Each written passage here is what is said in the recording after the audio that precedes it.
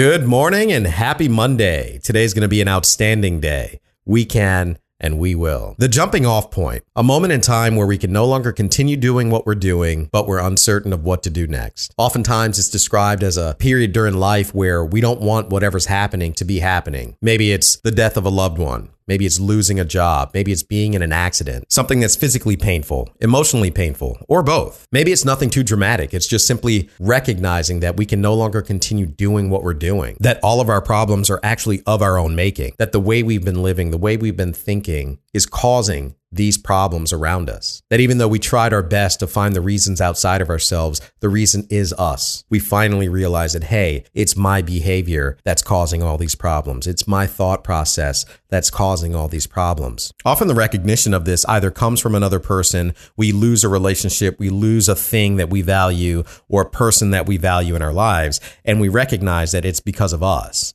And that's a very hard, heavy lift. It can often cause a lot of shame and a lot of guilt, but the reality is it's not that everything about us is absolutely bad. It's not that every thought that we've ever had has been wrong or incorrect. We're just using a decision-making paradigm that was useful at some point in time that's no longer useful now. It's like playing golf with a tennis racket, showing up to a football field wearing hockey skates. It's not going to work well. It doesn't mean that you don't have skills that are valuable. They're just not for what we need them to do right now. In our relationships, we learn behaviors in our youth and growing up based on our own experiences, and we bring that to pretty much every relationship we have. Every decision that we make is based on our own past experiences. So sometimes we just have to have a new set of experiences. The hard part, or the reason why a jumping off point is actually necessary for personal growth, is the fact that we would never make these changes on our own. We would never come to this conclusion without that loss, whether it's a loss of something internally, externally, a relationship, a person. Without that loss, we would never make these changes because we wouldn't see any reason to change.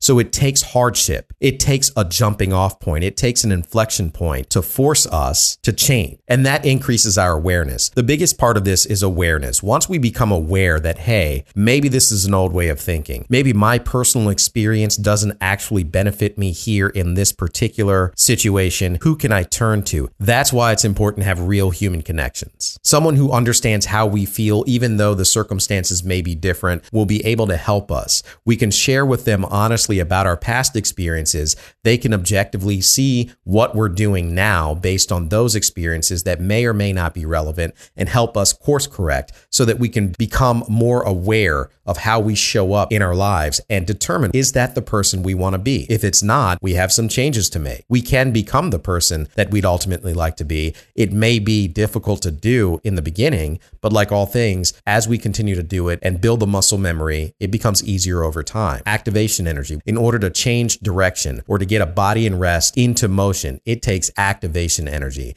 And asking for help, building those human connections, taking the advice of other people sometimes is a form of that activation energy, which allows us to move in a different direction. So if you find yourself somewhere now at an inflection point, at a jumping off point, look for those real human connections in your life. Who are those people that you can be open and honest with and share exactly what's going on with you? They may have the exact same experience or they may have felt the exact same way in a different circumstance that can be incredibly valuable for you to shift your mindset. And the greatest gift for you to be of service to another person, for someone else to ask you. Someone may come to you and say, hey, you talked about this experience that you had and I'm going through this right now. Can you help me? And there's nothing more fulfilling and gratifying. So if you're going through it right now and you feel like you may be at a jumping off point, just remember what we said in the beginning. A lot of people look back on those moments in time and realize that they're the most gratifying periods of their life because they wouldn't be who they are now without that experience. So as you continue to chip away and hopefully ask for help, maybe you'll be able to look back on this moment now and realize that this is something that you're incredibly